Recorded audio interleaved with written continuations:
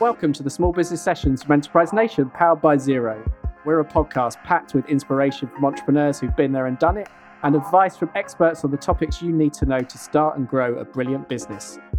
Head to enterprisenation.com/podcast for more information, and don't forget to rate, review, and subscribe. Well, welcome to this week's episode of the Small Business Sessions from Enterprise Nation, powered by Xero. My name's Dan Martin. I'm Head of Content at Enterprise Nation, and thank you so much for joining us. And this week, we're looking at everything you need to know about making tax digital. And to tell us all about that is Sylvia Cortaba from Accounts and Legal. Hello, Sylvia. Hello, Dan. Thank you so much for having me. No problem at all. Thank you so much for joining us. So let's get straight to the point. What is making tax digital? Right. Making Tax Digital, in short MTD, is a scheme introduced by HMRC just at the beginning of this year in April. And its aim is to make the tax system or the tax system around VAT more effective, efficient, and easier for taxpayers.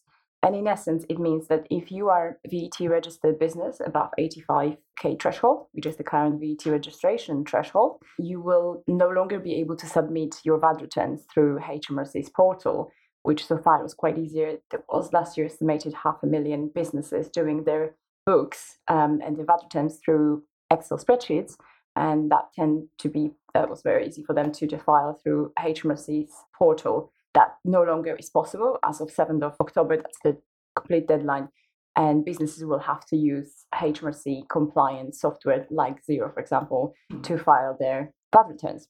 So currently it is only VAT registered businesses, because obviously when it originally was discussed, it was going to be all businesses. So it's currently only VAT, isn't it? Do you know why the government did that? Do you think that was just about easing businesses in slowly rather than going for all businesses? Yeah, I think that was definitely the right decision, because we did face, let's say, a few challenges along the way. So I think the first sort of tier, if you like, of businesses, the businesses just above the 85 threshold with VAT, that was definitely the right choice, because it's a bit of a mayhem as it is. If they included all the businesses, I think the plan is that the initial plan was that from next year they were supposed to go after, if you like, the landlords. But that's no longer the case. I think it will be actually postponed to 2021 rather than 2020. And I think I think there are two main reasons for them doing that, for HMRC doing that. The first thing is they're trying to close what they estimate as 9 billion gap in tax revenue lost due to simple errors in VAT returns and other tax compliance services, let's call them. And I think they genuinely are trying to help the businesses as well to kind of move on with the times, because I think being on a software really does make your business more efficient. Yeah, so I think there's kind of twofold here. I mean, because there was sort of criticism about the cost of it to businesses, but like you say, ultimately, I guess it is about efficiency, isn't it? Once you're on software, rather than filling in spreadsheets with a box full of receipts. Absolutely, no, definitely. I think I completely understand that, especially with 85k turnover business. It is a small business, but it's not a sole trader turning off 10 or 15,000 pounds per year. And I completely understand the cost argument, because obviously it will take some research to find out which software will be best for your business. And then that takes a little bit of time. And then the additional thing is, obviously, before you were able to do it free of charge, if you were doing this through simple spreadsheets, now you have to pay a little bit. But I do think that cost of, I can only speak about Xero, because we, as a practice, Accounts and Legal, we use only Xero. That's our preferred software of choice. And it works so well for our clients. It's not a high cost at all. We're talking about 20 or 30 pounds maximum, even for the bigger businesses. Really, in a grand scheme of things, I don't think it's a massive cost. And I think that the benefit of using it, having all your finances, all your numbers, or your figures at your fingertips, I think that benefit massively outweighs the initial cost. What do you think of the way that the government has communicated it to businesses? I mean, there has been some arguments that companies like Xero have actually sort of taken on the comms for the government. But What are your thoughts on the way the government has got the message out? Absolutely. So I think the communication has been okay. I don't think it's been great. But for us, we were very lucky, because I think software companies have done an absolutely fantastic job with communicating everything to us as accountants and to their clients. I mean, there's wealth of knowledge and information on their portal. So I honestly don't know what would happen if that wasn't available, if the software companies didn't actually take on that burden.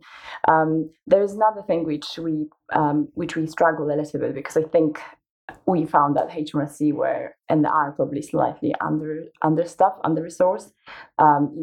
It's not uncommon to be on hold for 20-25 minutes.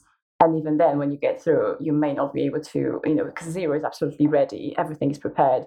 There's a problem with the portal, with on HMRC side, and on the other side, nobody can really help you. So it can be a bit of a struggle. But as I said, I think the software companies has done such an amazing job that they really made it much easier for HMRC to promote it. So what does a business what do they actually need to do? So say there's a VAT registered business out there, maybe the first time they've heard about it, and they're like, right, this applies to me, but I don't have the software. What are the processes they would need to do? Yeah, absolutely. So, I mean, I think most businesses, especially VAT registered businesses, I would assume they've got an accountant. So it's, speaking to your accountant, making sure that you're on the right path and that, you're linked to. A lot of our clients, for example, do their own bookkeeping through Xero, and we support them through that. So for our clients, it was pretty easy because we did that for them. I think if you're running your own books, which I'm assuming a lot of listeners here would, it's really important to mention that if you're on Xero, you're not automatically sort of signed up to MTD, if that makes sense. So it's really important to make sure that you actually log in. So it's actually a pretty simple process. All you need to do is you need to sign into HMRC's portal using your existing government gateway login, which every VAT registered business does have, and your VAT number, and make sure that you authorize your software. So it's pretty simple, step by step. If there is a possibility, we can always put the link in the resource box, probably below, where kind of it's explained step by step. It's actually not that difficult. It's just making sure that the businesses are aware that they don't automatically sign up to MTD, and they take steps to do that. What happens if businesses don't comply? Are there fines, or what have the government said on that? Yeah, so I think HMRC doesn't have an official stand on that as yet, but I believe that, I'm sure, they recognize the fact that businesses will need time to adjust to this change. However big that change will be for some businesses, obviously it's going to be bigger, because if they haven't used the software before, it's quite a step. So I believe that HMRC will and are recognizing the fact that businesses will need some time so I think they'll be quite lenient. That's having said that, I don't encourage anyone to. No, that doesn't mean you shouldn't do it. Yeah. Absolutely. But obviously the late penalties, if you don't file, late penalties will apply as before. So it's crucial to remember that. Yes. So yeah, that wasn't a thing saying you don't need to do it. You still need to comply. Obviously, you've probably helped a lot of clients through this already. Have there been, so far, we're still relatively early days in this brave new world of digital. Are there any challenges that some of the clients have faced? Common questions that you've had? Yeah. So as I said, in our experience, this was pretty smooth thanks to Xero and the fact that we are, as accountants, helping our clients to do that. But having said that, that wasn't free of challenges. As mentioned before, your Xero can be completely ready, and we had clients phoning up saying, but it's not linking. So, we would call HMRC, and after being on the phone for 20-30 minutes, sometimes the person on the other line doesn't actually know what's going on. So it can be quite a painful process, but ultimately it is down to HMRC to make sure that once the business registers, that they actually link it to and authorize it to link it to any software. So yeah, it wasn't challenge-free, but I think in many ways, comparing this process to previous RTI for payroll or to most recent pensions the last couple of years or 3 years, this has been comparatively pretty painless, really. Yeah, that is good. You mentioned there about initially businesses should talk to their accountants, and accountants, at Enterprise Nation, we're massive fans of accountants. We work with Xero a lot and accountancy bodies, and we recognise that they are a key part of the business owners advice network. And survey after survey, when you ask businesses where do you go to for support, accountants are always high up that list. So what advice would you give to business owners just generally about choosing an accountant, and how early on in their business journey do you think they should pick one? Yeah, that's a really good question. I have been asked that question a few times. I mean, I obviously run new business development department for an accounting firm, so I may be slightly biased, but I will try to give as honest answer as I can. So in my view, and I completely agree with that. I think if I was an accountant about starting my own business, I would try to search for an accountant, for a good accountant, as early on as possible. Simply because I have seen firsthand when clients come to us, they have incorporated the company 6 months down the line with a complete mess with their VAT returns, their late filing fees, and so on. They come to us and they sort of they in despair.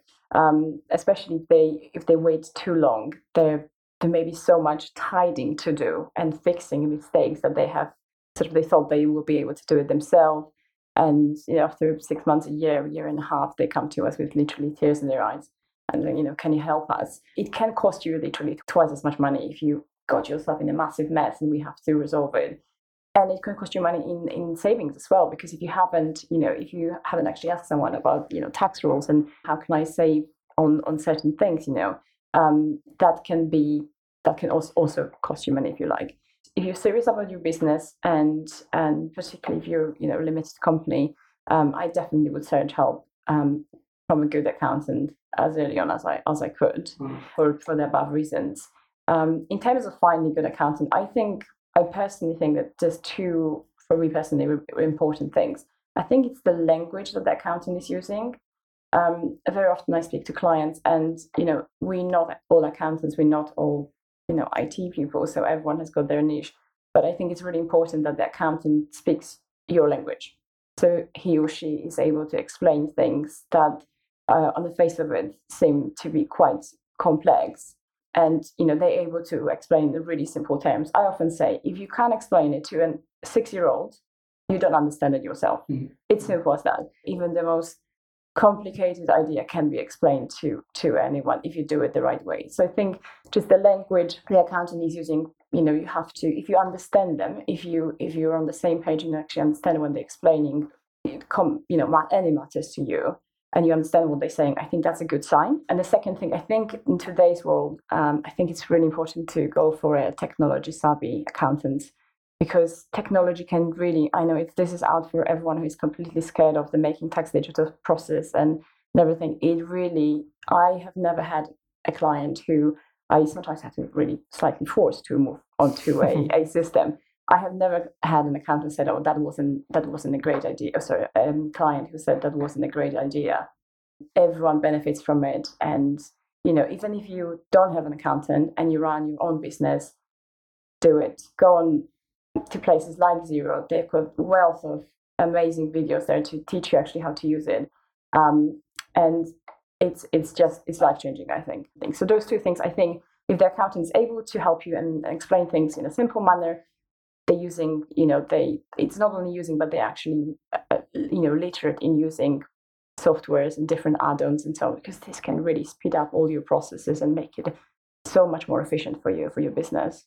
Would you say professional body accreditation is also a thing to look at? Absolutely. Because in theory, an accountant can just set up a shop, can't then call themselves an accountant? 100%. Yeah, definitely making sure that they are accredited by either ACCA or ACA. That's obviously given, I think. We work with a lot of sole traders a lot of them up to sort of slightly bigger businesses. But a lot of sole traders will say, but I don't need an accountant, I don't need to be spending hundreds and hundreds of pounds a month on an accountant. I'm not really sending them much. Whereas obviously as you get bigger, that changes. So how would a business owner know what to ask? Do you see what I mean? So I guess the most basic level is, doing your tax returns and paying whatever you pay, one-off fees for that. So what sort of advice, so say a sole trader comes to you, what kind of advice would you give in terms of the level of expertise that they need? So I think for me starting, and I deal with quite a few businesses, we've got quite a few businesses coming to us and sole traders coming to us. I often try to, I think for me, I'm an accountant and I run new business development department. So I'm probably one of the more honest salespeople that there are. That's good to know. I'm simply I'm not very good at sales, I guess. Just a good accountant. I try to always advise clients or my prospective clients in the way I would like to be advised. So I always put myself in their shoes. analyze their business from their perspective and see what they need. Very often people will come to me and say, oh, how about that? Would you register a limited company instead of being a sole trader? If their turnover is really low, I often say, don't do it, don't go for it, because it's just not at this stage. And in many cases, there's loads of people that run it on site, and all they need really is a very basic self-assessment. And if you can do it yourself online and you're comfortable with it, it's not. If your business is very simple, it's not forensic science. By all means, do it.